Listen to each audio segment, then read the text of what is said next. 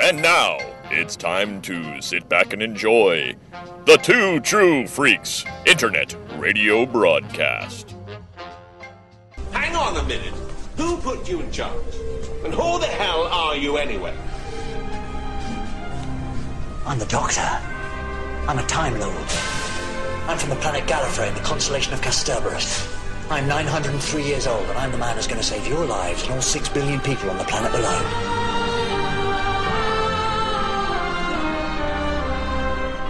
You got a problem with that? No. In that case, hello, Z.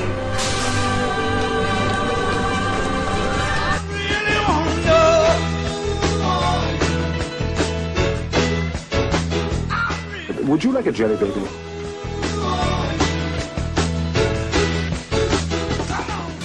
My Sarah Jane.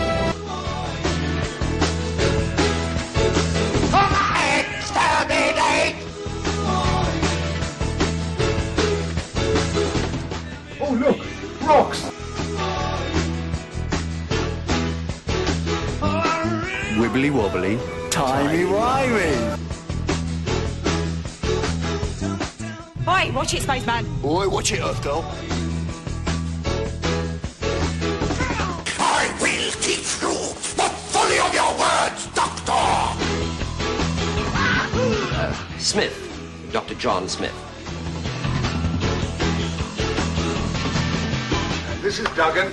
He's the detective who's been kind enough to catch me. You always were an optimist, weren't you? Thank you for the compliment. Hello.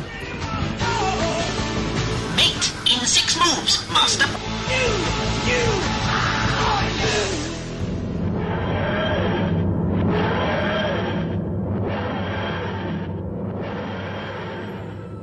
Hello everyone, and welcome to another episode of Who True Freaks, the only place on the internet you need to go to get your Doctor Who fix. Except every other podcast that does Doctor Who. My name is Sean Ingle, and this month we and the members of the Podcast Elite and I are going to be tackling something a little different from the previous shows. Oh, of course, we're still going to be covering the adventures of one of the greatest sci-fi characters ever created, but this time out we're going to be focusing on the companions, or to be precise, on one particular companion in particular. I need to write these out better. Miss Sarah Jane Smith, played by the incomparable Elizabeth Sladen.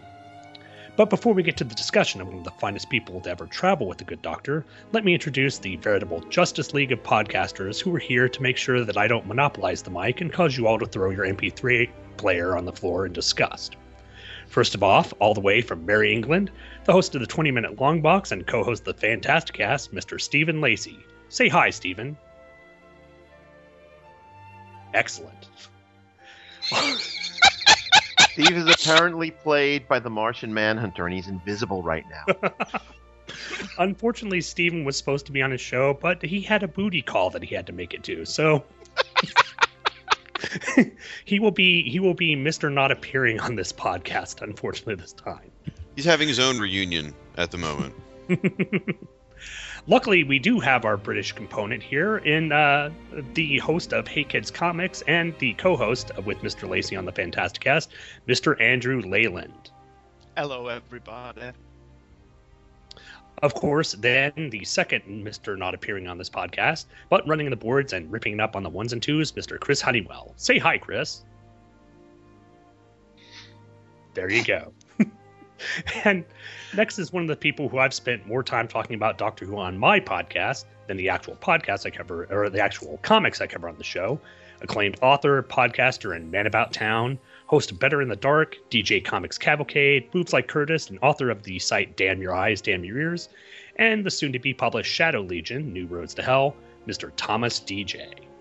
It's a pleasure to be here, Sean, but I smell this kind of old hippie patchouli chewing... Oh, it's just shag. Well, it's Chris you're smelling. I took a shower. And if you didn't know who that is, finally the host the host of El Fuego y Agua podcast, and a man who was a bit too excited to see the reemergence of Vibe into the DC universe.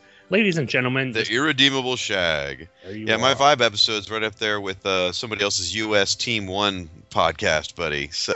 The odd thing is you can probably expect more US 1 podcast. I don't know whether you'll be continuing on with the Vibe thing. So absolutely not.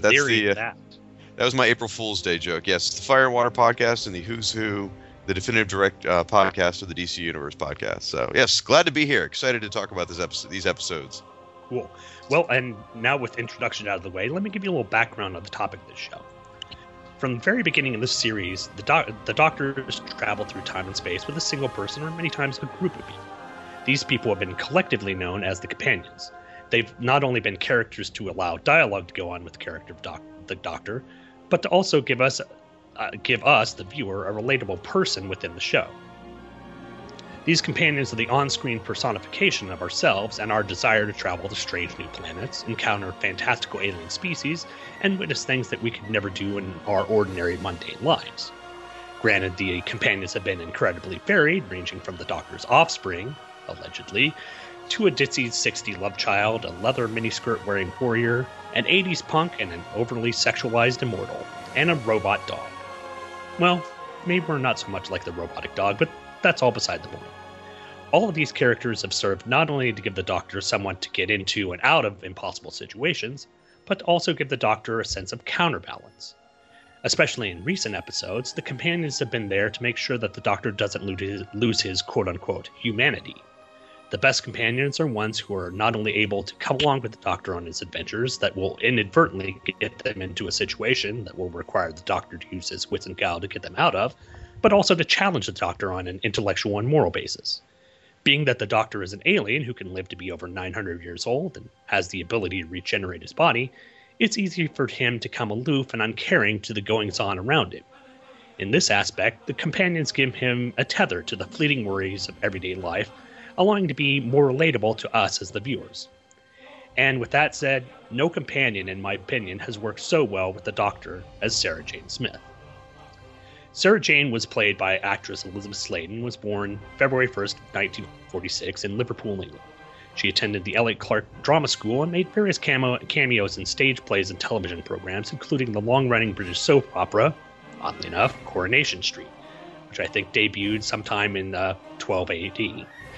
In 1973, she was offered the role of Sarah Jane Smith by then Doctor Who producer Barry Letts, and Elizabeth Sladen won the role over comedic actress April Walker, who didn't seem to have the desired chemistry between her and the third Doctor, John Pertwee. Sladen's first role as Sarah Jane was in the serial The Time Warrior, where she stuck aboard the TARDIS and got caught up in a Sontaran plot to capture scientists from the present day. She was always portrayed as a strong female character. Sladen would continue her role as Sarah Jane into the Tom Baker era, encountering friends such as Harry Sullivan and the Brigadier Lethbridge Stewart, and such enemies as the Cybermen, Daleks, Sontarans, Davros, the alien overlord Sutek, and many more. She left the series as a regular companion in the serial Hand of Fear, but later returned to play a role in the fifth Doctor serial, The Five Doctors. There was an attempt to give Sarah Jane her own solo show with K9 and Company, but the series only produced a pilot and nothing else.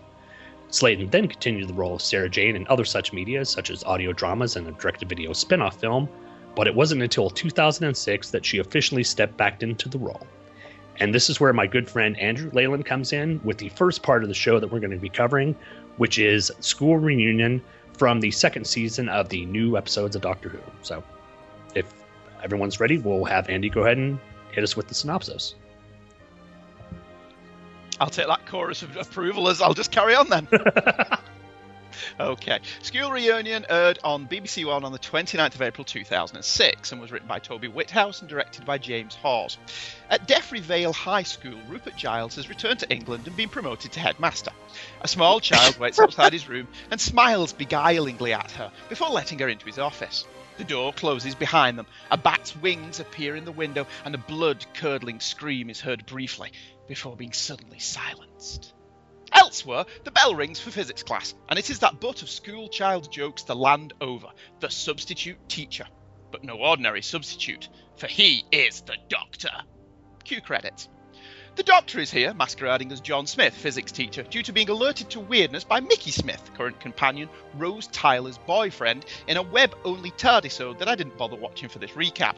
The Doctor has figured out there's a child that has knowledge far beyond earthly intellect, and is intrigued. Rose is less than impressed, however, as she has disguised herself as a dinner lady.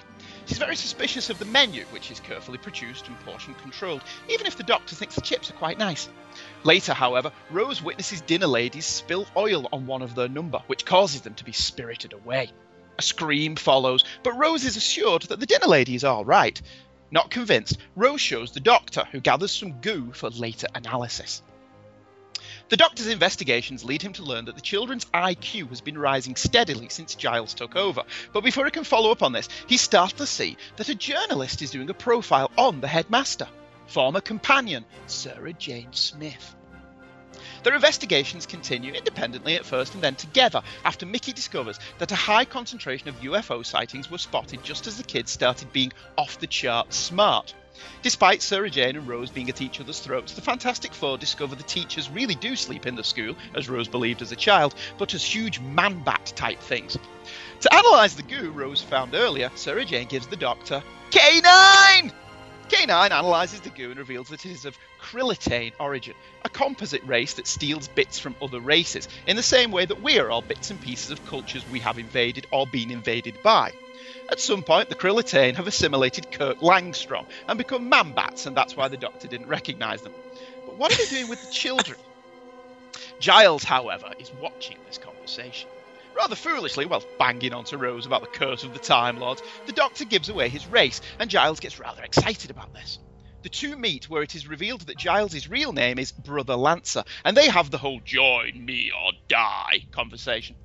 Lancer decides to escalate his plan. He wipes out the teaching staff and puts the school into lockdown. The Doctor realises they are trying to crack the MacGuffin paradigm that will give them control over the building blocks of time and space or some such. Even Rose is smarter for having eaten the chips. Lancer shows up and says that with a Time Lord, they could rewrite the universe into a better place. Save everybody. Sarah Jane says no. Everything has its time. And with that realisation, the Doctor smashes the control system. Outside, one child has escaped the Krillitine mind control by not eating chips, and he tries to warn Mickey, who, after a brief conversation with K9, breaks through the locked school doors in Sarah Jane's car. He grabs the kid and regroups with the Doctor as the Krillitine, a little pissed off the MacGuffin has been destroyed, attack. They trap the Doctor and his team. No, his gang. No, his comrades. Whatever. In the sports hall, but K9 opens fire. With the Krillitine scattered, the Doctor and co run like hell. The Doctor realises the oil is toxic to the Krillitane and they need to get to it, but how to evacuate the building? The kid hits the fire alarm, freaking out the bat sonar. Mickey rescues the kids as the Doctor and K9 power K9 up for one last shot at Lancer. Although for K9 this is a suicide mission, the brave little toaster opens fire and explodes the oil over the Krillitane as the school, as in all the best science fiction, blows up. Later, the Doctor... High School. That as well. Later, the Doctor takes Sarah into the TARDIS and offers to take her with him. She refuses, but when Mickey wants to go instead, Sarah Jane says the Doctor should let him, despite Rose's objections. She says her goodbyes to the Doctor as they warp off to the girl in the fireplace, but not before leaving a K9 Mark IV behind for Sarah Jane. The end. Brilliant. That was genius. Thank you. Wow. I only watched it and wrote down what happened. I didn't actually write the episode, but I'll take the credit. The Giles and all that stuff. Well done, sir. Well, especially the fact that they brought Anthony Head in, and we here in America, it's pretty much everywhere, know him as Giles from Buffy. But yeah, Giles was a perfect villain in this. Buffy? Go ahead. The international coffee guy? He is the international coffee guy. Yes, that's where I think that's where Joss Whedon found him. Was in those stupid coffee commercials. I found him in VR5, but no one but me remembers that show. So you are correct, sir. Laurie Singer, Dave McCallum. Yay! Well done. Somebody with an equally useless knowledge of trivial TV shows that only lasted a season. Well, we that's not unexpected for us to have on this show. Yeah, Anthony Head was wonderful as this character in the show. It's such a shame that that Davies did not think of him as the Master. Exactly. That's what I get from everyone who I talk to about the show. He should have been the master instead of that goofy blonde-haired guy they had for the End of Time episode. Now, in defense of John Sim, John Sim, he is a tremendous actor, and what he played was not his idea. Yeah, that was not his fault. Russell T Davies made him play the Joker, is what happened. Yeah, well, I'll give you that. You know, he as an actor, I'm certain was wonderful. It's kind of one of those things where, the writer gives him something to do and it doesn't work out for him. But yeah, Anthony Head as the Master would have been a perfect foil to the Doctor, especially the way he just looks at the very end and just goes, "You bad dog." Head's wonderful. During the episodes leading up, when we all heard that Anthony Head was going to be in the series, if you were watching it when it was going out live, a lot of us were speculating he was the Master. We were all sure he had to be. It's not the first time the Master has hung out with an alien race that he thought he could get something from. Exactly. Well, we all thought this is going to be the Master, and we're all waiting for them to finally admit it halfway through the episode, and we're like, I don't think that's going to happen here. What the hell? Well, it would kind of work with the. Go ahead, Thomas. This show kind of crystallizes a lot of the problems I have with Russell T Davies. Both of these shows crystallize a lot of the problems I have with Russell T Davies, along with some of the things I did enjoy during his tenure. And one of it is the total Buffy fetishism that he has displayed since day one. I would love to go back in my own quote unquote TARDIS to be there during that first meeting he had with the BBC executives, where he came in with the Buffy box sets under one arm and says, "This is what we need to make Doctor Who into." And having Stuart Head, who is an excellent actor and is wonderful in this show, but that's just part of this whole Buffyization of the Doctor. As is the whole little special snowflake that is Rose fucking Tyler. I would disagree. I'm glad they Buffyized it, and I think Shaq, don't make me start bringing. I know how much you're such a shipper, and don't make me bring out the whole series of Dr. Brigadier fan fiction you've written. Don't even start there, Firestorm fanfic boy, and that's not a joke. I think that Buffyizing the series was the smartest thing they could have done to make it accessible to people. We talked a little about this last episode. Yeah. We don't need to rehash it, but just how the show grasped onto so many different fan bases that it never did before. And the Buffyism is what did it, man. Yeah, so I think it's great. There's two ways of looking at this episode. On the one hand, to make the story work, the writer does something I always loathe. He changes the character. Now, we've seen Sarah Jane a couple of times since the show went off the air and since she left. And none of those instances were we ever shown that she was like the star-crossed lover pining over the Doctor. In the other instances, we've seen her get on with her life. And he changes that to make the story work. This is one of the things... Sorry, no, go ahead, Andrew. I'm sorry. Continue. No, it's all right. I was just saying... It feels like it was written in such a way that if the deal with Liz Sladen had not worked out, they could have plugged any companion into this episode and it would have still worked. The fact that it does work at all is more a tribute to the acting and the character moments than the actual writing of the episode itself. Because as science fiction, this is god awful. Oh, but as Lord, a character piece, it's really, in the synopsis, I joke the MacGuffin paradigm thing that is completely irrelevant to the story. Yeah, why the aliens are there is tossed off in one brief scene, one brief gobbledygook line of dialogue, and then never mentioned again. It fascinates me that they set up this race that is this race of nomadic invaders that basically are running around the giant Safeway that is the universe, going, oh, I think I'll have some of that. Let me have some of that. That's really lovely. I think they look good with my color complexion. And then just go off on this weird tangent for like 5 seconds of the codex, the or God whatever equation or something. Yeah, it's the building blocks of space and time. Yeah. But the thing that I will never forgive this show is exactly what you hit upon, Andrew. The fact that, and this stems from something that I think until the fourth season, Russell T Davies could never look at a male-female relationship except in terms of romance.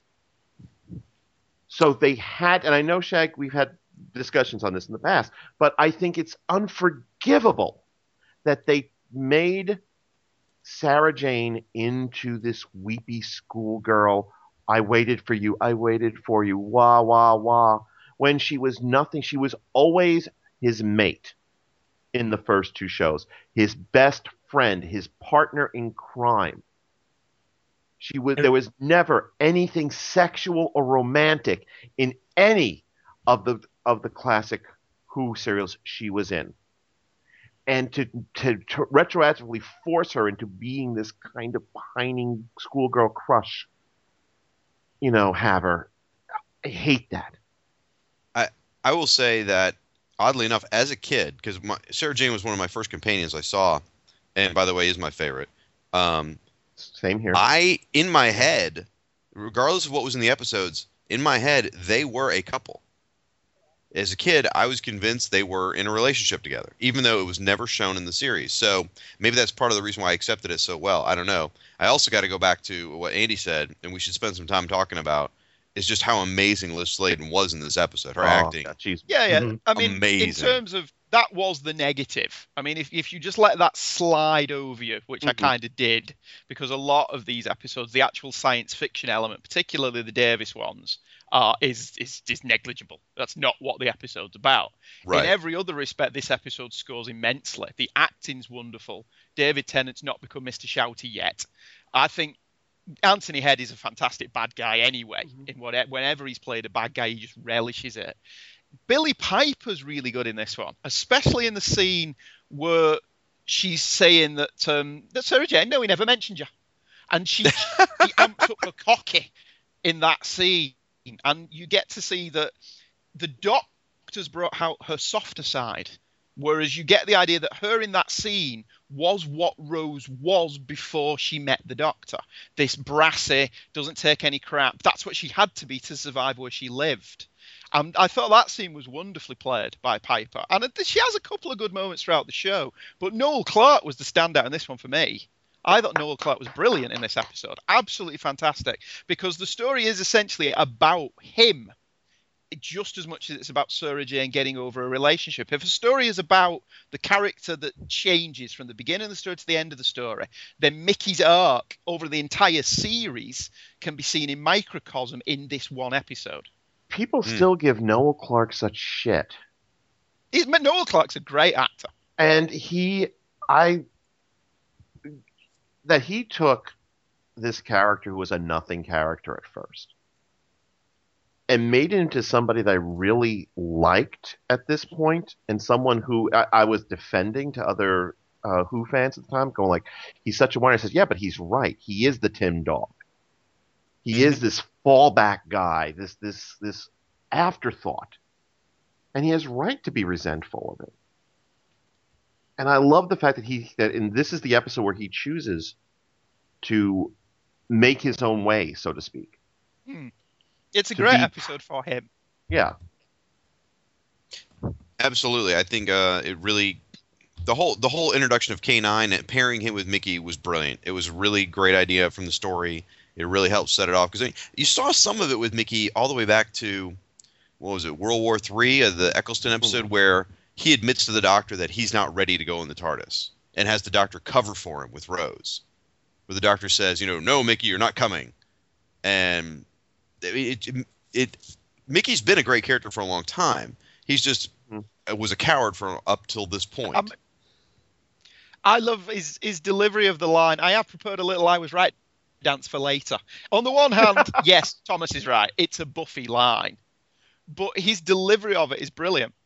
In fact, that entire scene between him and Billie Piper is really well acted. Well, and I think a lot of this falls from the fact that Davis, again, and we've mentioned this before, is not a sci-fi writer. He is a drama writer. He's one who's not accustomed to writing sci-fi TV. So he puts in a lot of this relationship stuff. There are some people who would say he's not even a writer. Well, I don't agree. I don't agree with that. I don't either. He's not a science fiction writer. And if you've read The Doctor's Tale, he quite happily admits he's not a science fiction writer. He'll have a good idea that maybe he should have given to somebody else if it's a science fiction project. But, the relationship stuff works, I think simply because of Sarah Jane's or Elizabeth Sladen's acting in this, that, she pulls off that sort of dramatic lost thing, even though it isn't part of her character. But even though that isn't part of her character, she does it in such a wonderful way, acting-wise, that you completely believe it, and you completely believe that the relationship between her and the Doctor was something more than just mates. So I'm willing to forgive it simply because Elizabeth Sladen was just so wonderful in the show. Yeah, Liz Sladen is fantastic in it. In fact, that's why, you're willing to gloss over. The way it works is it's not all the gratuitous continuity porn, which there is quite a lot of, which is nice for people like us. It's the history. The history that Sarah Jane brings with her is what makes this episode works. It's like why the New 52 kind of irks me. It's not the loss of continuity, it's the loss of history. And even kids who watch this one who had no idea who Sarah Jane was, it still works for them, just as it works for all of us watching it who remembered her from when she was in it originally. And she does play her moments for all the worth. And K9's brilliant. I just love K9 in this one. We are in a car. Yes. Yeah. Is a fantastic scene. And then the final scene with K9, him in the kitchen, his suicide mission, basically. I don't know about you, but that affirmative. that made me ball up in tears. Seriously. Well, I've got that. It's a constant source of amazement to me how teary I get over the K9 scene. Yes. He's a robot dog. I got a little sad with that. I think it's also that Sarah Jane at the end, plays it off, when she's talking with the dog. It was just a silly tin dog. And her character moment pulls it off there, that you feel that she's actually had a kind of connection with this inanimate object. And she pulls it off so brilliantly that you feel the same emotion that her character is feeling in the show. See, I will freely admit this, and Thomas will probably ridicule me for the rest of my life for this, but every single time Liz Sladen tears up on screen in anything, I do too. Mm-hmm. Well, you've mentioned that before, Shaq. Have I? Okay. Yes, you mentioned that on the Better in Dark episode we did. Okay. I'd forgotten about it. I tried to block that period of my life out. But she is... We already have. She is amazing. I cry every time. And now that she's passed away, I cry even more. So, I mean, she's great. That added an extra level to the scene at the end where she says, no, everything has its time. Yeah. And there's a certain element to it that works so much more now that she has had her time and she's not with us anymore. And that is really, really a very powerful scene in an episode that perhaps didn't earn how powerful that was until she sadly is no longer with us. But then you do watch it again and it is gut-wrenching. Now, let me throw this out at the risk of being ridiculed. Was I the only one who thought that she was wicked, wicked hot in this episode? No, I honestly think that she was more attractive than Billie Piper in this episode. In fact, when the two were together, I was more enamored of Elizabeth Sladen than I was of Billie Piper. And Billie Piper, to her credit, is very, very attractive.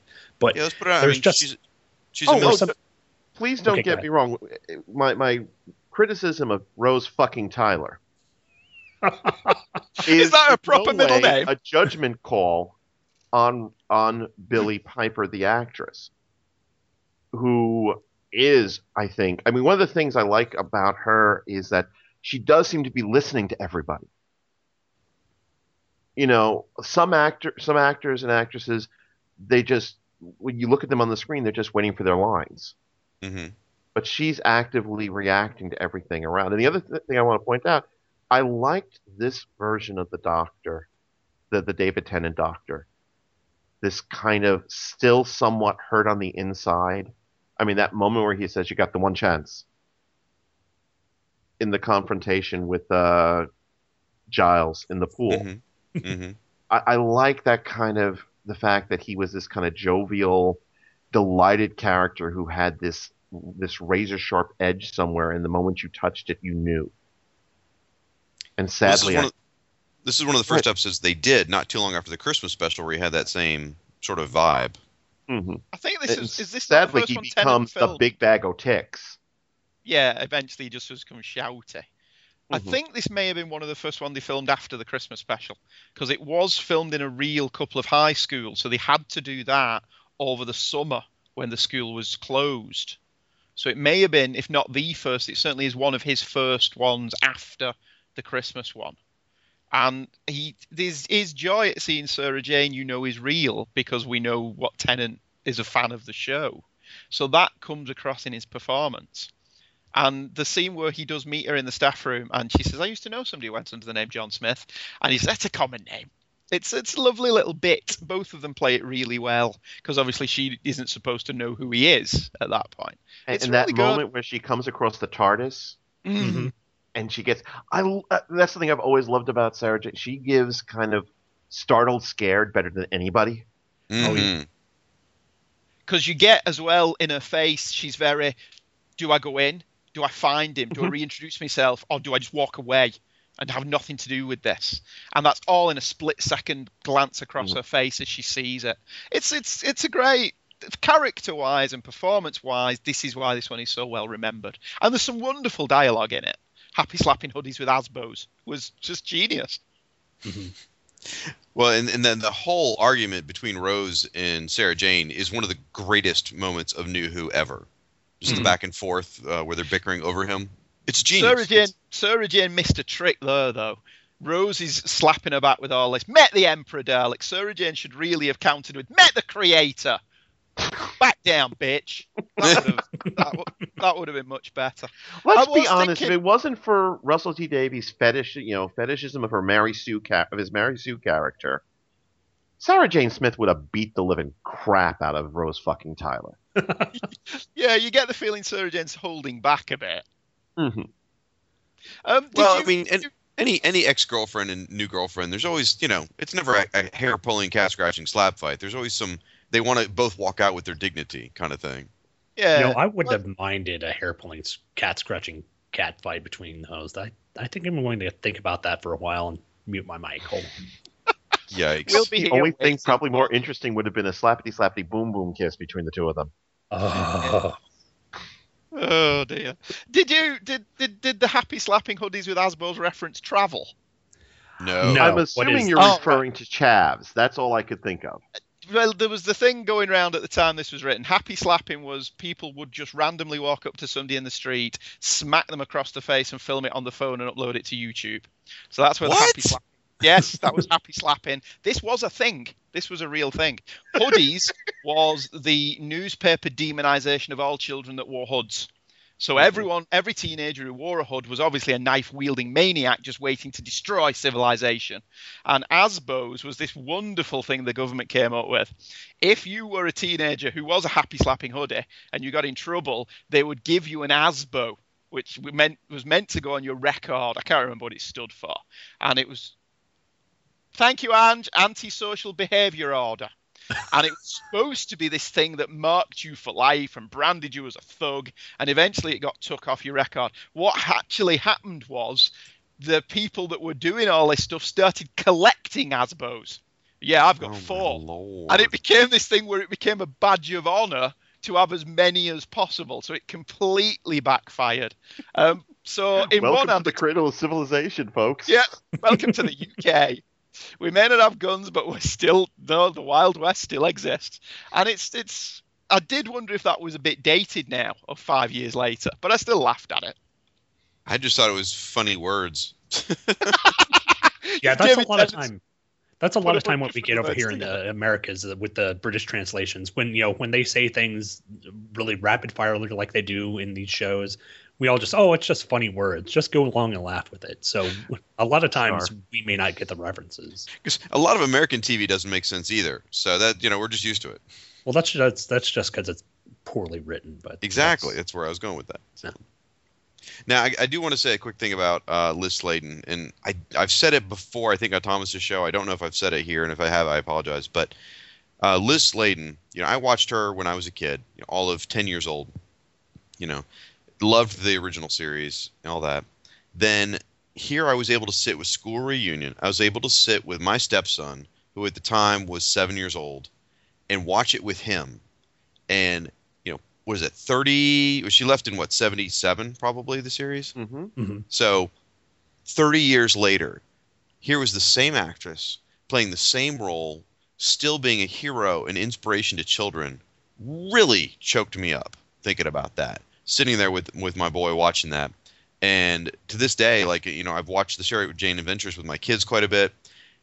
This woman is amazing that so many years later, she's still inspiring kids and being heroic and being a strong female lead character. It just gets to me.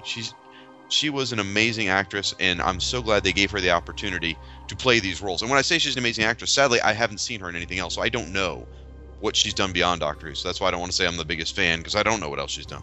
And I thank God every day that they did not, that Barry Letts and Philip Hinchcliffe didn't give in to her original request to have the character killed off. Oh, geez, did she really ask for that? Yeah. She had originally said, I don't want to be married off to somebody. Could you just kill me off? But they managed to...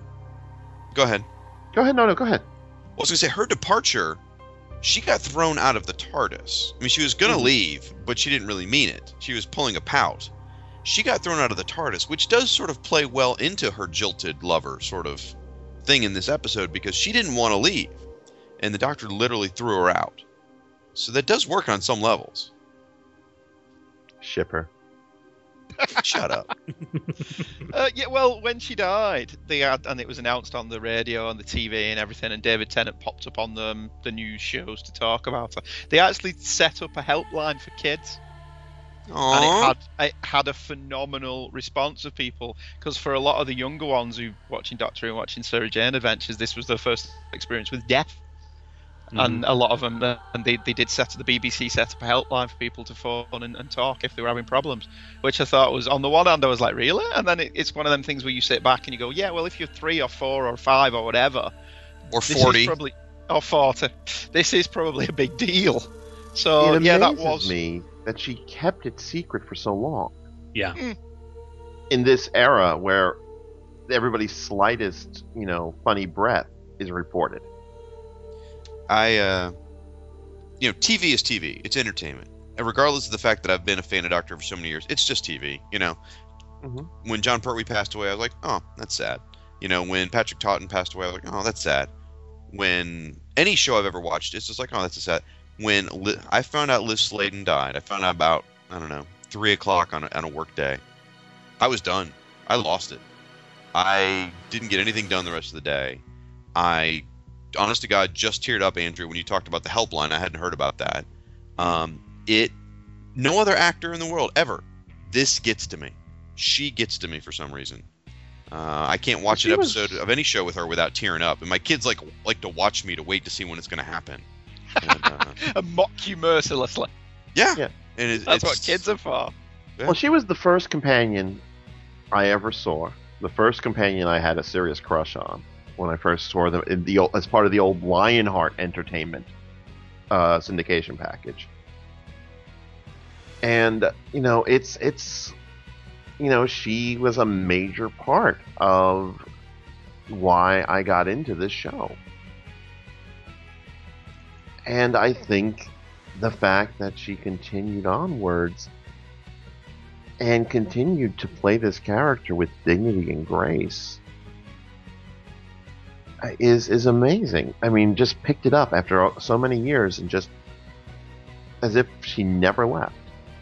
That was what was really good about it. That it was like she'd never gone anywhere, and that's why I am willing to give the story a complete pass, because she just sells every minute that she's in, and it's a really great episode. And the writing's not awful. I don't want anyone to think I'm really slagging it off. I think the science fiction aspect of this is tripe, but some of the dialogue's brilliant. The Doctor's reaction to Mickey, and you decided to scream 9, maybe 10. I'm seeing pigtails and a frilly skirt.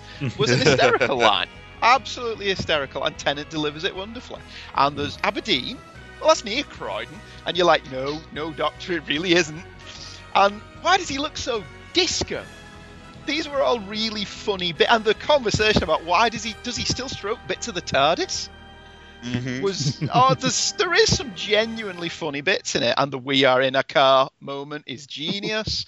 And there's enough in it that you go, all right, okay. You must be getting older because your companions are getting younger. Yeah. There's some great dialogue in it. It was fantastic, and it was well played by everybody in it. And it is a really good episode. Well, we might as well mention sci-fi. Since we're sort of talking about the companion as well, we might as well mention getting K9 back as well, because that was, I think, kind of a brilliant stroke from them as well, because K9 eventually didn't get really that used in the Sarah Jane Adventures. I think he was in just a couple of episodes, and to get K9 and get John Leeson back as the voice as well. John Leeson, yeah.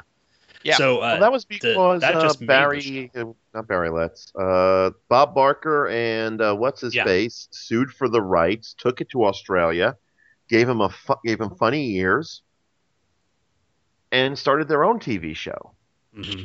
Well, to be fair, they had been trying to do that for a long time.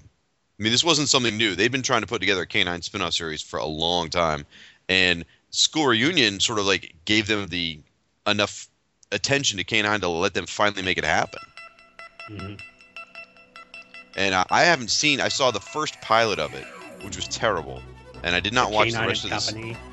K9 and Company was also terrible, but no, there was a recent show called K9. A cartoon series, yeah. This is a thing. No, it was live action. Was it? I thought it was a 3D kind of CGI thing.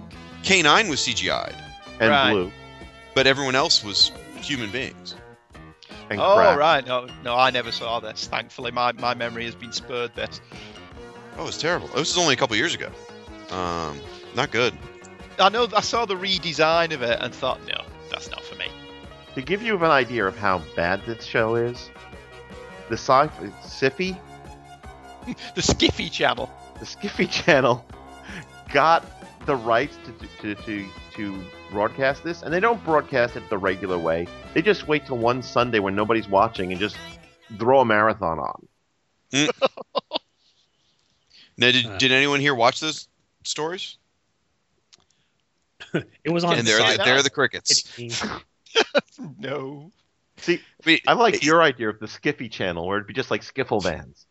I like to refer it as the Siffy Channel, like the sexually transmitted disease of syphilis. Oh, Lord. That's basically what it is to me.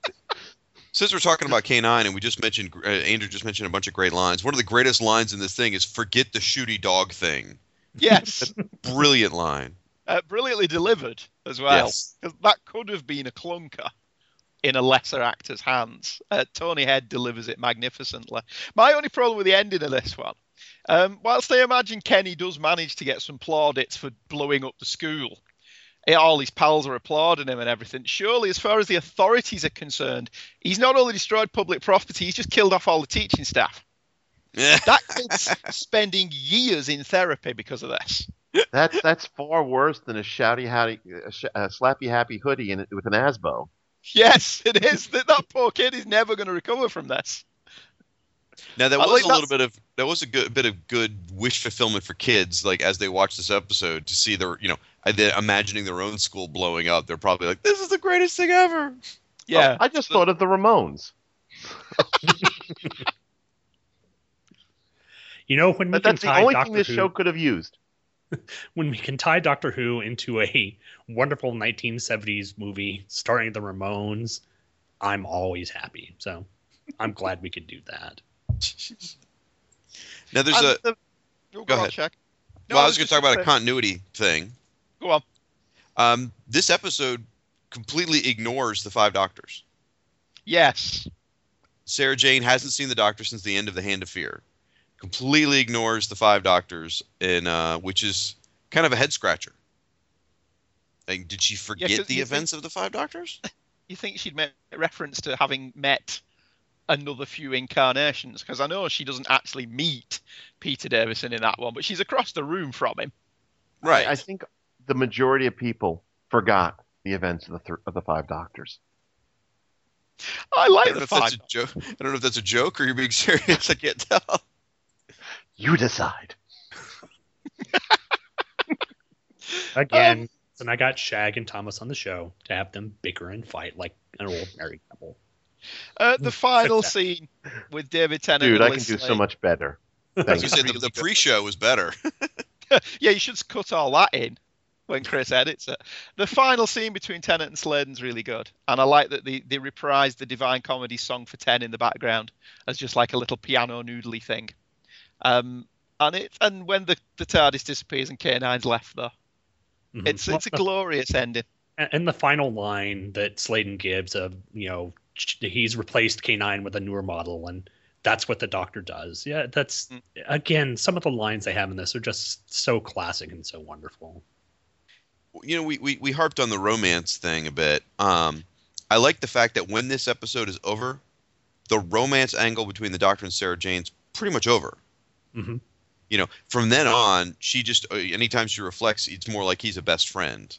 So if you think about her subsequent appearances and her own show, the romance thing sort of goes away after this one. So if you're bothered by it, you can just kind of ignore it when you're done with this episode and just acknowledge that, yes, they are still best friends. And, she's really the closest thing he had until before Rose, probably, is what this episode's sort of suggesting.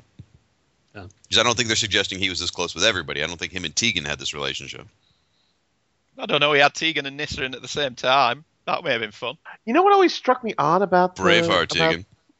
You know what always struck me odd about those Peter Davison episodes with both Nyssa and Tegan? They shared the same room, but only had one bed. Yay! I'm just saying, is all.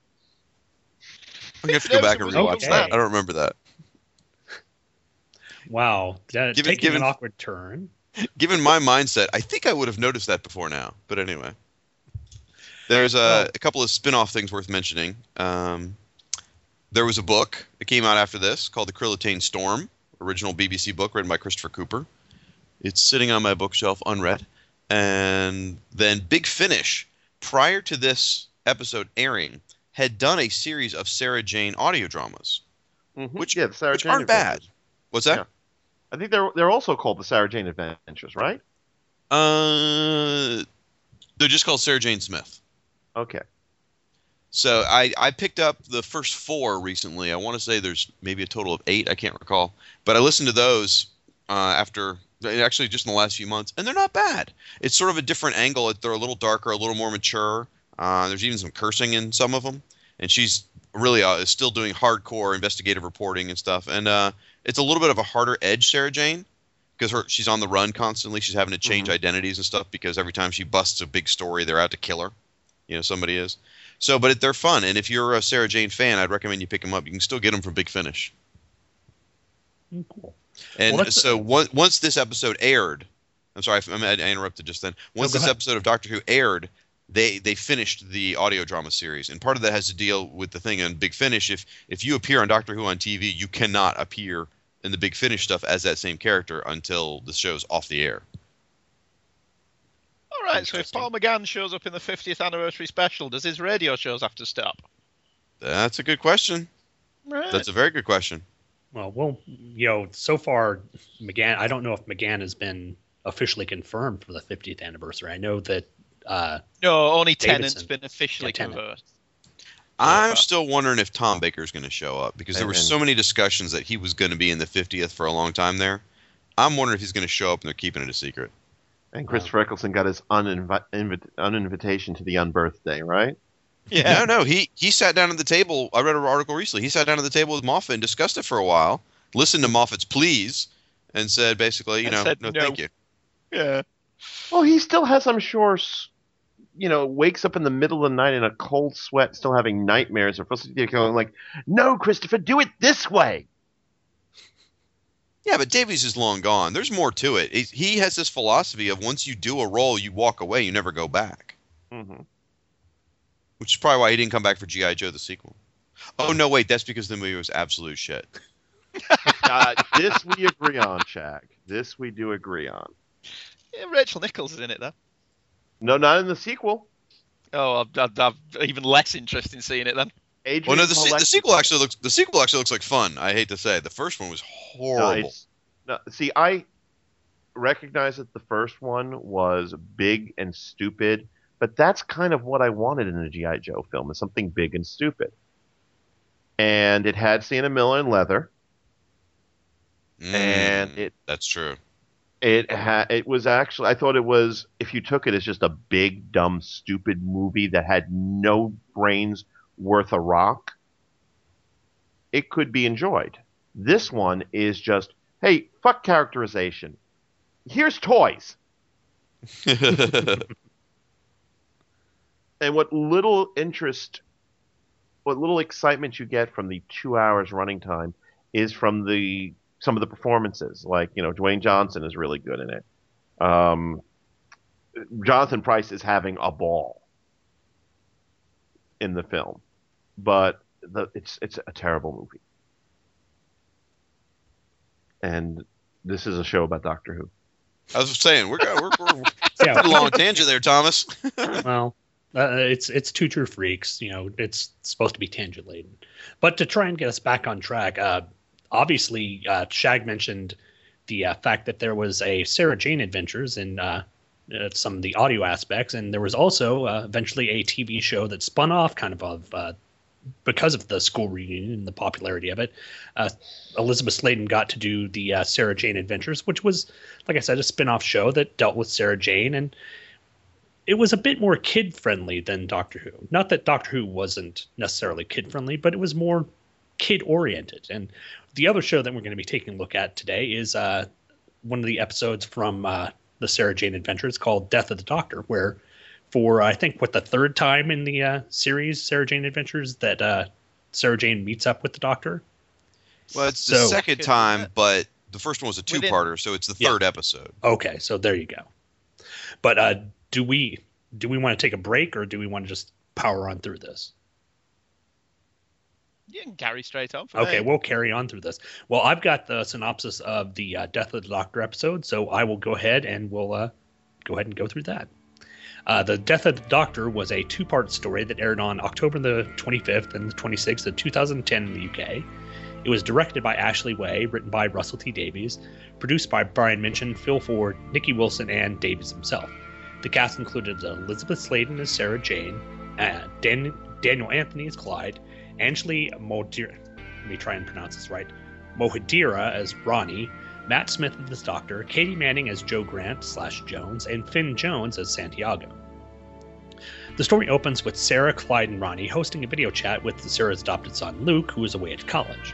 Luke is relating dorm life to the trio when Mr. Smith, Sarah's world-monitoring supercomputer, alerts her to the arrival of UN forces. Sarah and the kids meet the leader, one Colonel Karam, who explains to Sarah that the Doctor has died and will be given last rites at Unit HQ. Not believing that the Doctor could be dead, Sarah packs herself up and the children to investigate what's going on. Upon reaching the unit base, the trio find the coffin containing the Doctor's supposed body, as well as the aliens who discovered it, a race of bipedal vultures called the Shan Sheath. At the wake for the Doctor, Sarah runs into former companion Joe Grant, now Joe Jones, and the two bond over the shared experience with the Doctor. Both feel that they would have somehow known if the Doctor had truly died, and thus begins the Scooby-Doo level of investigating for the show, with the Doctor eventually swapping places with young Clyde due to him absorbing some of the latent TARDIS energy. The Doctor confronts the Shan Sheath and asking what's with the premature death notice, and the bipedal buzzards regret that they spoke too soon, but they say that they will rectify the error as they blast the Doctor with a beam of energy from their claws. The Doctor and Clyde then again swap places, and the group run from the Shan Sheath until they get to a place where the Doctor and Clyde swap again. The Doctor then transports Sarah and Joe back to the planet where he was stranded.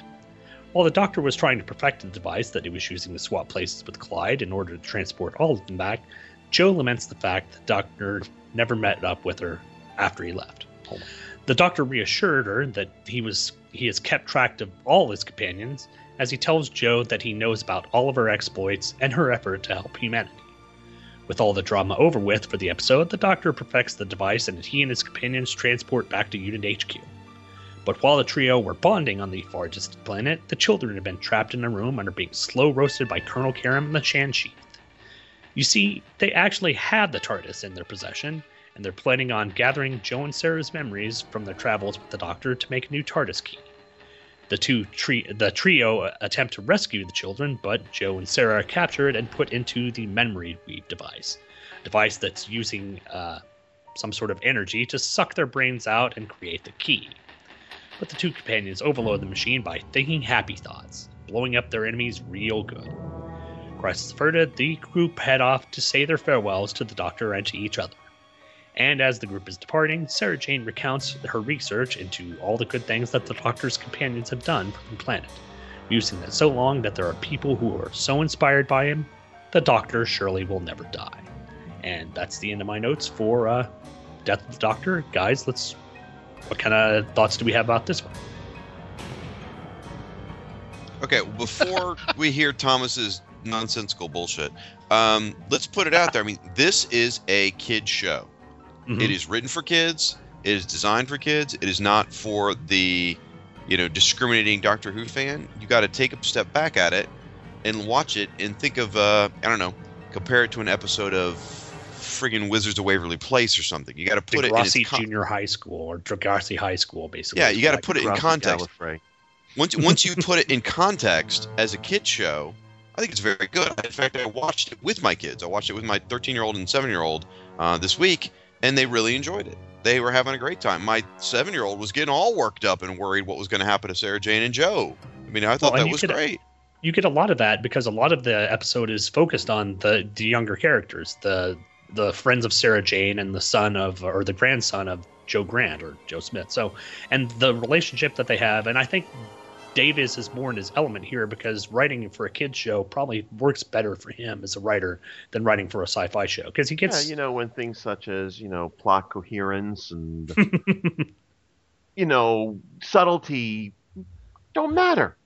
Well, let's not be too down on the show. I mean, yes, it is a kid's show, and you should expect that sort of Disneyfication of it. But it's not unwatchable. It's a fun show, and there are really some good moments in there, and especially moments between Matt Smith and Joe Grant on the planet. Especially his dialogue with her, saying that he had to leave them behind, and that even though he has left them behind, he hasn't been completely aloof and not cared about him. He has been watching Joe and following her antics, and she's led her own life. So it's a nice character moment that Davies was able to put into the show rather than just, him dropping his companions off and never visiting them again. And so the fact that they, in this show, basically say the companions of the Doctor have gone on to lead their own lives and essentially do good, that the Doctor, that essentially is the Doctor's reason for being, says a lot about the character, and it says a lot about Davis writing for the Doctor. So good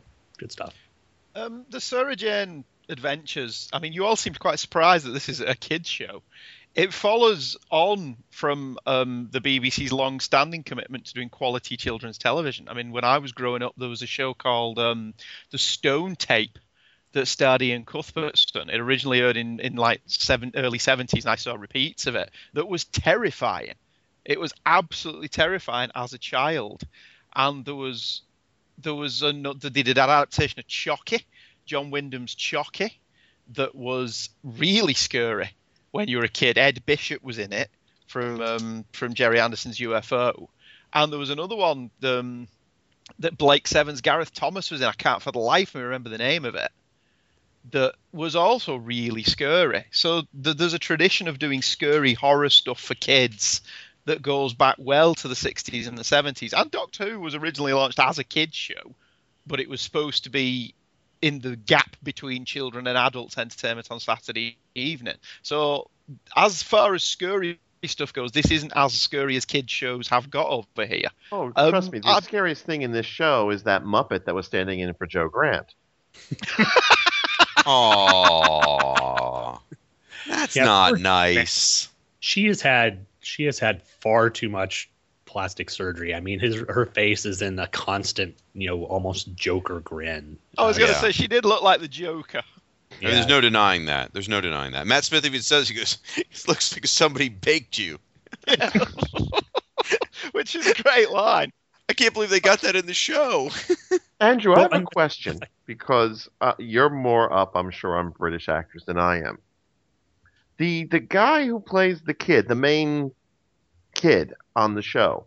Yeah. Didn't he also play the sidekick in that horror show that I think it was ITV did called, was it the Shades or something? I don't know because I don't think I ever saw that. What was it Okay. called? You talking about Clyde? Yeah. I don't know. I know Clyde's now in Casualty. Okay. He's No, there was really a show Casualty. somebody asked me to look at, and I actually did a couple of the first few episodes of. It was about a kid who found out that he was able to like see the dead when they were coming back. Never mind. No, I don't remember that. Way to Okay, bring and it there was down, a buddy. sidekick, Way to bring it down. Now, the guy who played Santiago Jones, Finn Jones, I didn't know this because I don't watch Game of Thrones, but apparently he's been on Game of Thrones. Every British actor's been on Game of Thrones. Oh, is that how, well, there's only 6 British actors is the joke we have over here, by the way. Yeah, it's kind of like saying that Stuart Fell was in an episode of Doctor Who. Yeah. All right. Now, when I was at Gallifrey, the actress who played Ronnie, Anjali Mohindra, Mohindra, which, by the way, before I say it, I will say she's all grown up now. So she's So you're going to mention gorgeous. how hot she is, aren't you? I'm not going to mention how hot she was in the show because she wasn't, but as a grown up now, whoa! She's in her early 20s now, isn't she? Yeah, what is she doing over there now? I've not seen her in anything recently. I only caught Clyde in Casualty by mistake on Saturday when I was channel surfing. I don't watch Casualty. So I spotted him. I was like, that's the guy from the Sarah Jane Adventures. So that was just pure dumb luck.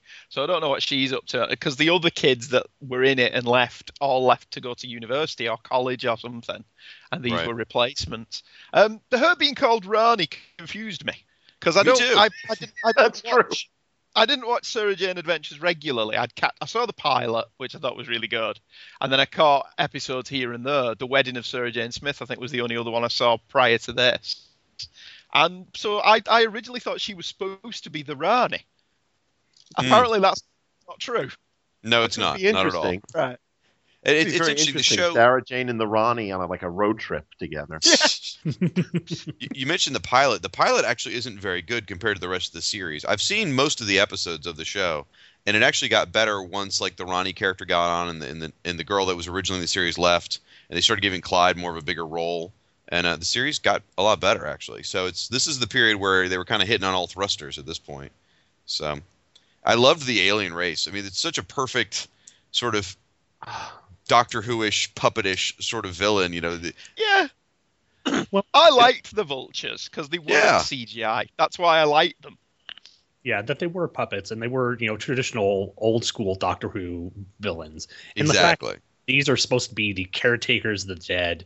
When the first thing you think of as vultures as giant carrion eaters who are going to be devouring the dead. So, yeah, that kind of gives you that idea that maybe they're not the most trustworthy characters. And here's my problem with them, though, which is another one of the problems I have with Russell T Davies, which is that Russell T Davies seems incapable of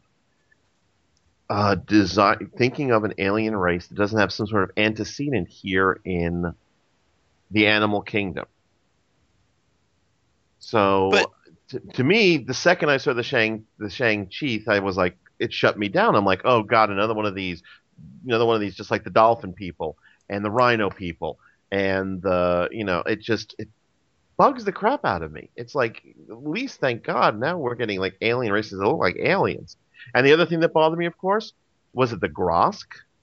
Yeah. Yeah. Here, take an already existing outfit we have hanging around, paint it a different color, and say, oh no, we're just cousins to those guys. It made for some cute humor. I didn't have a problem with it. And again, when you're doing a kid's show, familiarity.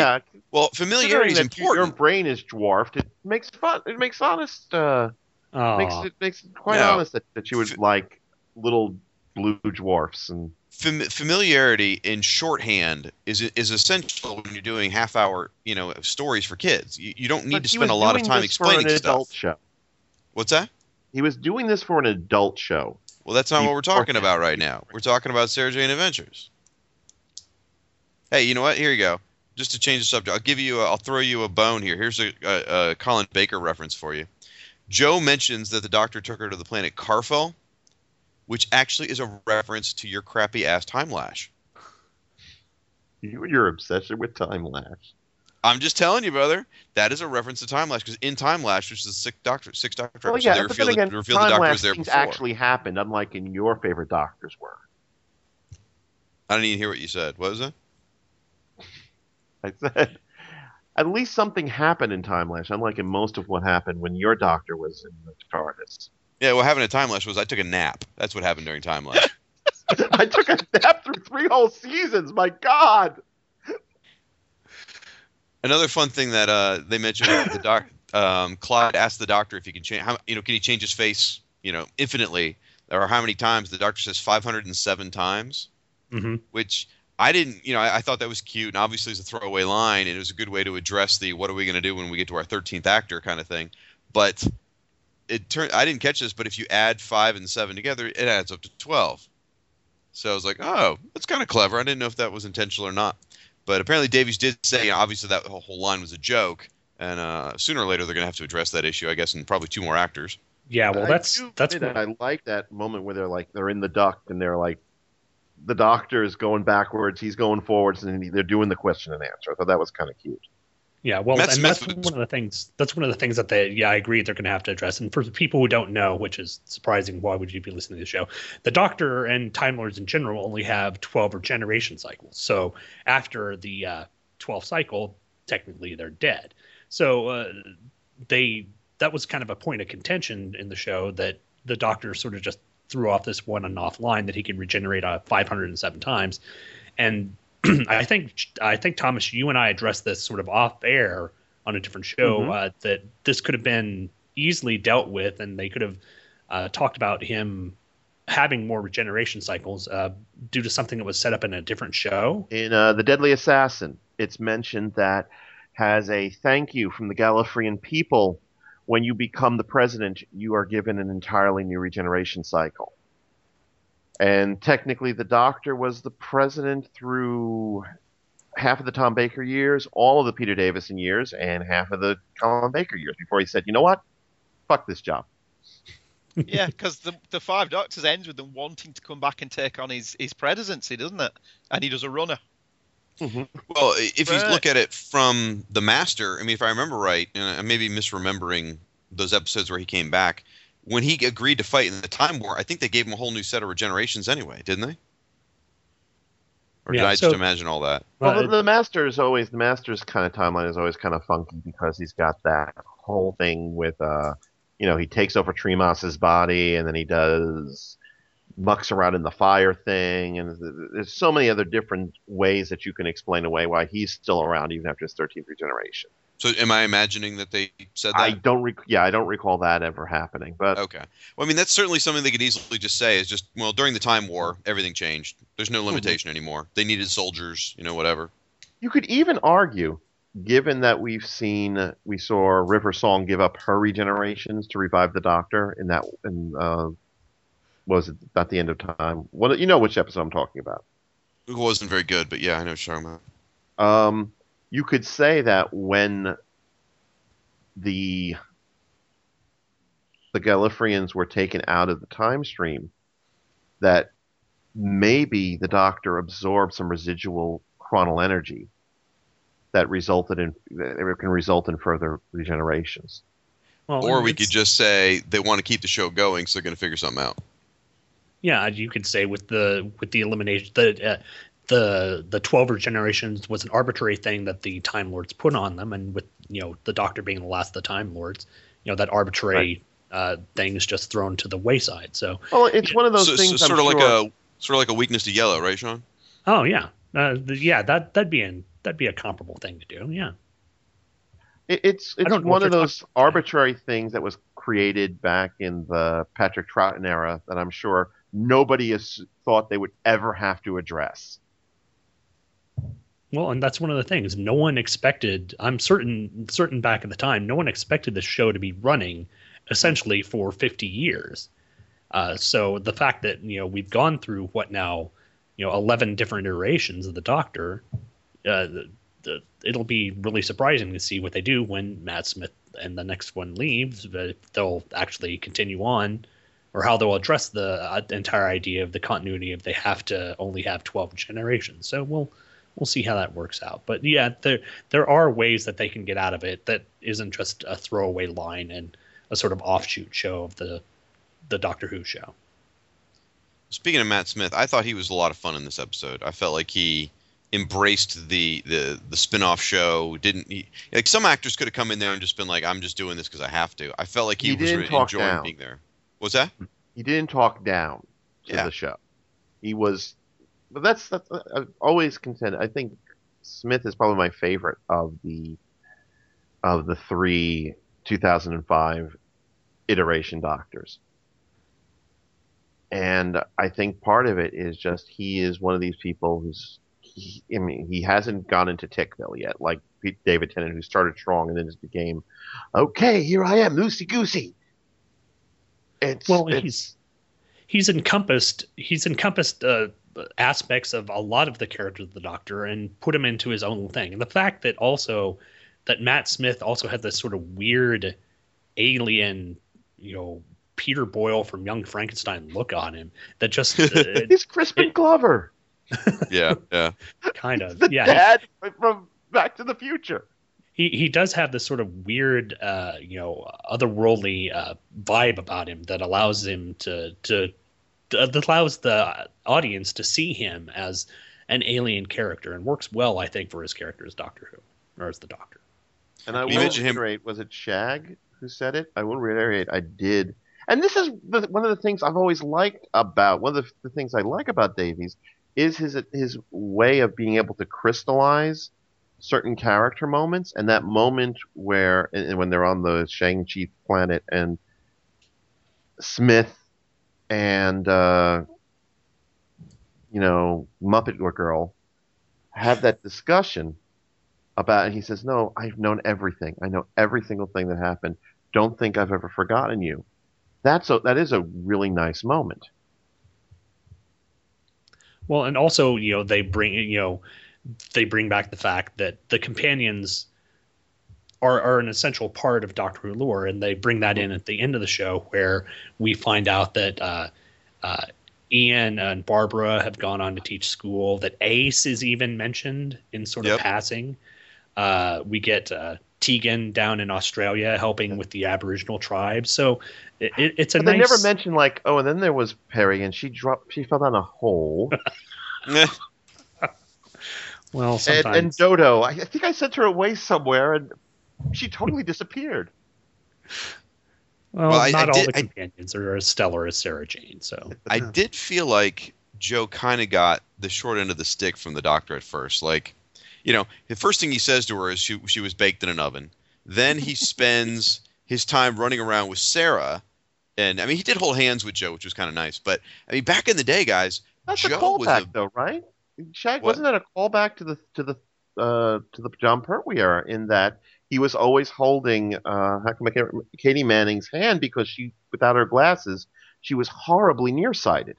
Oh, really? How funny. So I just meant where I was going is just the way he treated her was pretty shitty until they finally sit down and have that nice little conversation. But but Joe Grant was a major companion in the series. I mean, he was the John Pertwee, at least the Doctor, when Joe left, he was heartbroken. Mm-hmm. The Doctor was genuinely heartbroken when Joe left.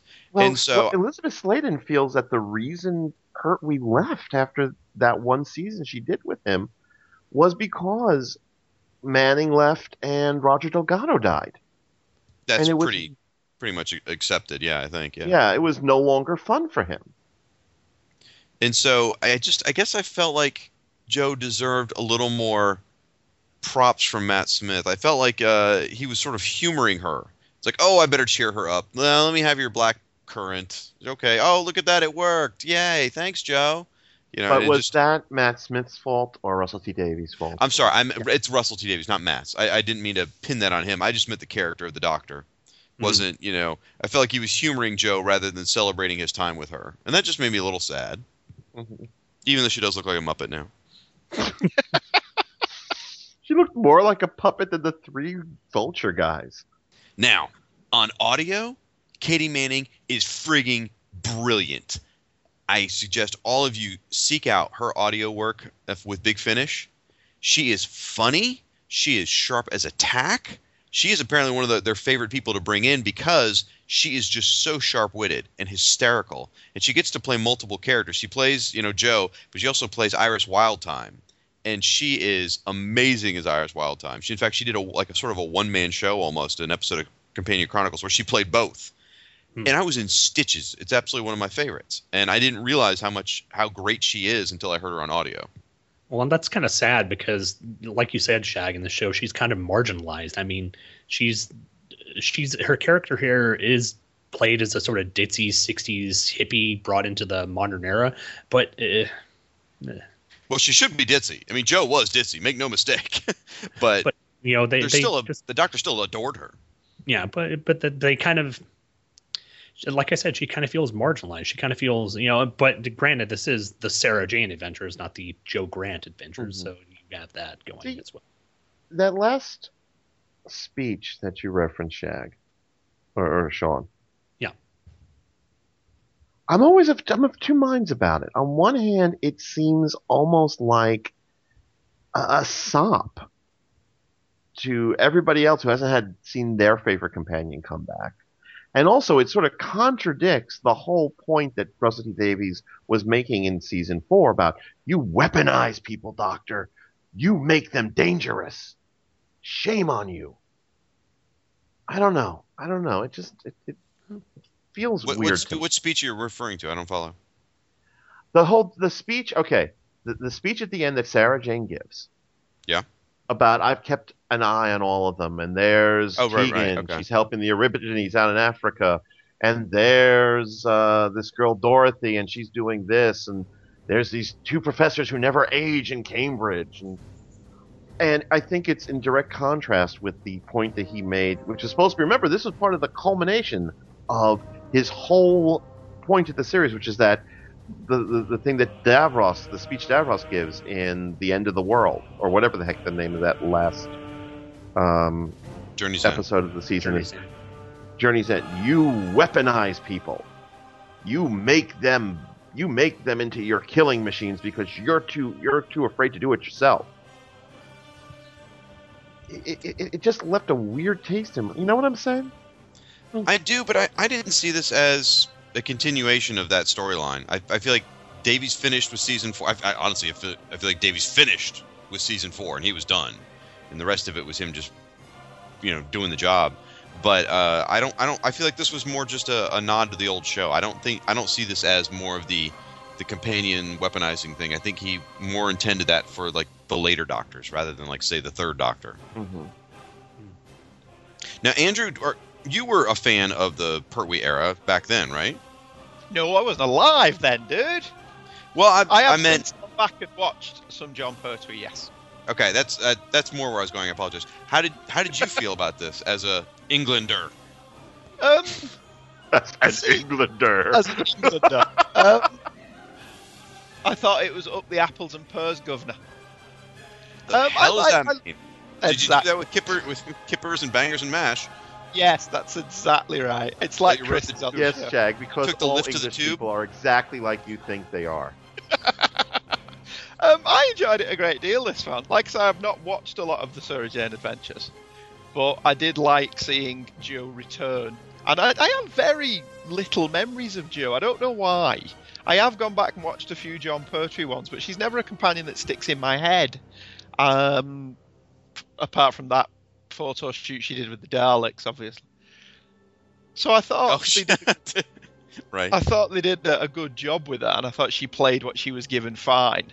And I thought Matt Smith did have a few nice moments with her, but I don't know why they picked Jo of all the people they could have picked. And it is one of those things where I was thinking about it, and I said, well, they need a companion from roughly the same era of Sarah Jane. They need a companion who knows the same Doctors that Sarah Jane knew. And I wonder if they just did process of elimination, and they just narrowed it down to, well, this is really the only one that it can be. Anyone much younger wouldn't have spoke to Sarah Jane. It had to be somebody of a roughly equivalent age. So I thought they did a good job with her, and I thought Matt Smith was brilliant in it. But I think Matt Smith is brilliant even when the material's not as good as he is. Well, I think that Shag has it right in that Jo was, until Sarah Jane came, as popular. She was the big companion, really. And I didn't mean to upset your dramatic pause. Go ahead. No, go ahead. No, I always like to hear from the little people. Well, I thought you were done talking, but it was dramatic and, whatever. So her exit, I mean, the Doctor's generally upset. I think there's a big sunset the Doctor's driving off into or something. I mean, they made a big deal out about her exit that they'd never done with anybody before. Usually it's like, out the TARDIS door, go get married, bye, click, let's go. And this was a big friggin' deal.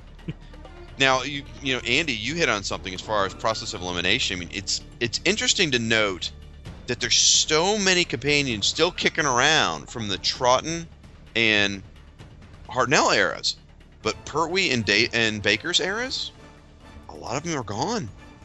Shit. Admittedly, the lady who played Liz Shaw was still alive when this episode was made, but she was really old, and she passed very shortly afterwards. Then you also had, let's see, Liz Slade was already in it. Still kicking around, right? Louise Jameson's still kicking around, but we've lost Mary Tam now. Mm-hmm. Yeah. Romana's Lalla Ward's still around, truthfully, yeah. But her and Tom got divorced, so she's not gonna do anything with Tom at least. So, but I mean, there's a lot of the companions from those two eras are gone. Surprisingly, the Brigadier's gone, and it just is surprising. I was surprised that they didn't have the Brig in this. That did surprise me more than any other omission. I was surprised they didn't have the Brigadier. Well, wasn't he? I think he passed away by then. No, I think he was still alive at this point. Because when this episode was filmed, he was still alive. Yeah, he passed away just a little bit before, in real time, before Elizabeth Sladen did, unfortunately. I think I remember, that happening, it basically being Nicholas Courtney and then Elizabeth Sladen not more than a month after that, so... They made a reference in this episode about him being stranded in Peru, and apparently I didn't know this, but that's the exact same phrase they used to describe in the Centauran Stratagem as well, which was kind of cool. He must love Peru. Yeah. So that was the one omission that did strike me as odd, as why the Brigadier wasn't around for this. But it does play into the story if the unit officer is essentially working off Booch. You wouldn't want the Brigadier around. Mm-hmm. Well, Nicholas Courtney did appear in an episode or two of Sarah Jane in the previous season, or maybe it was the. Oh, did he? Yeah, he did. Oh, right. I did not know that. And clearly, his health wasn't that good because he just kind of had to stand there. He didn't do a lot of running around. There weren't a lot of scenes with him. It was clearly he was struggling to do the scenes. So I think by this point, his health probably wouldn't have allowed him to do it. Well, that's one of the things I'd like to talk about Elizabeth Sladen in these shows. Like we may have mentioned at the beginning, Elizabeth Sladen was suffering. It was some sort of form of terminal cancer, but she kept it hidden from everyone. Basically related to the show, especially all the kid actors, and it wasn't. She let Russell T Davies know. Yeah, I think so.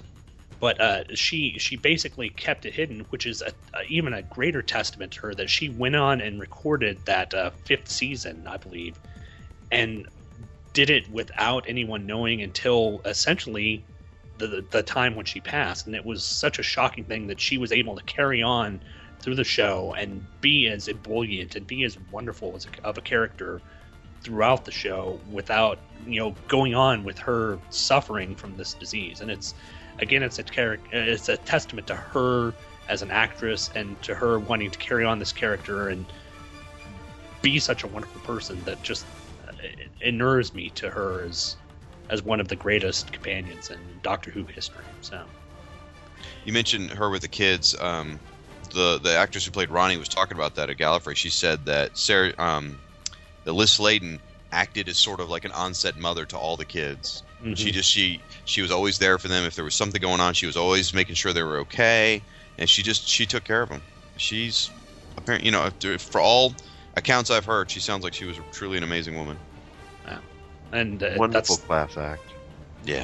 one of the best.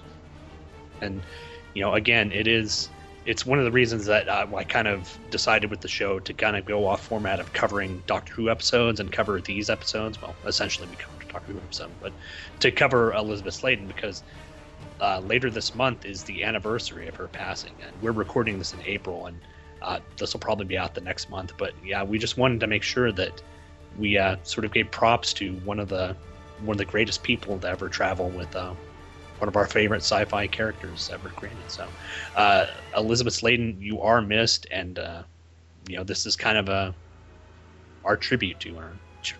And I'm getting choked up now. Jesus. Goodbye, my Sarah Jane. Oh. Now I'm going to be all weepy today.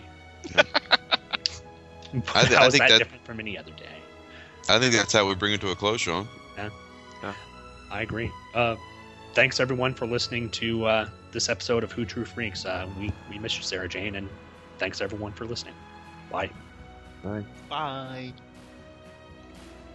Well, we brought that one to close on a down, anyway. You made me. Well, we should. It was perfect. That's how it should end. Yeah. I'm teared up right now, you bastards. Yeah, I didn't want to say anything. Thank you, Sean.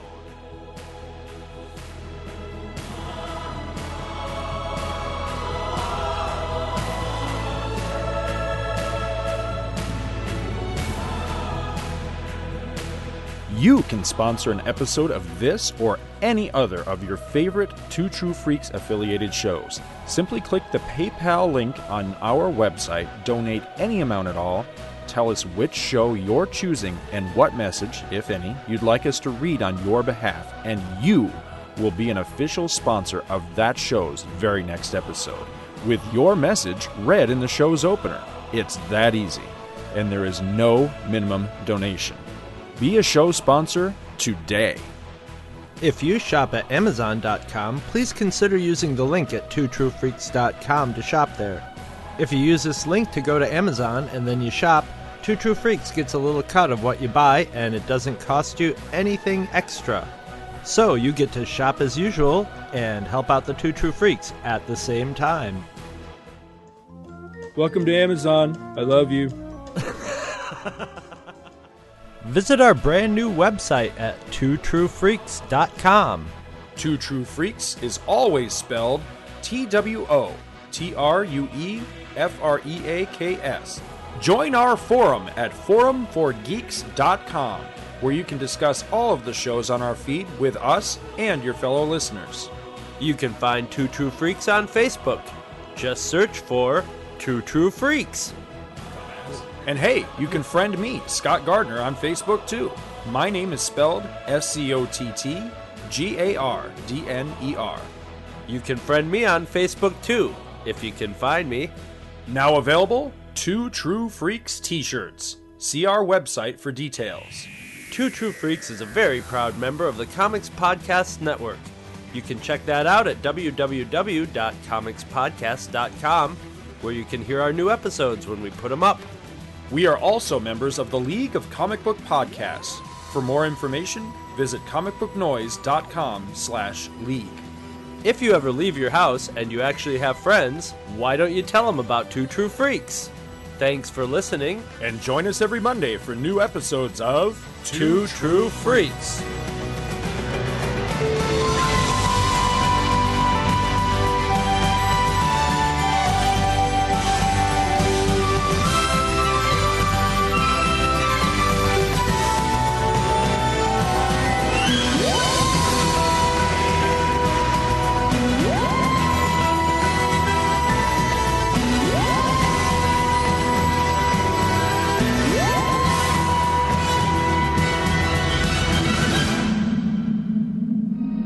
We were finally invited aboard one of these spacecraft, which landed near Ann Arbor, Michigan on October the 24th of 1954.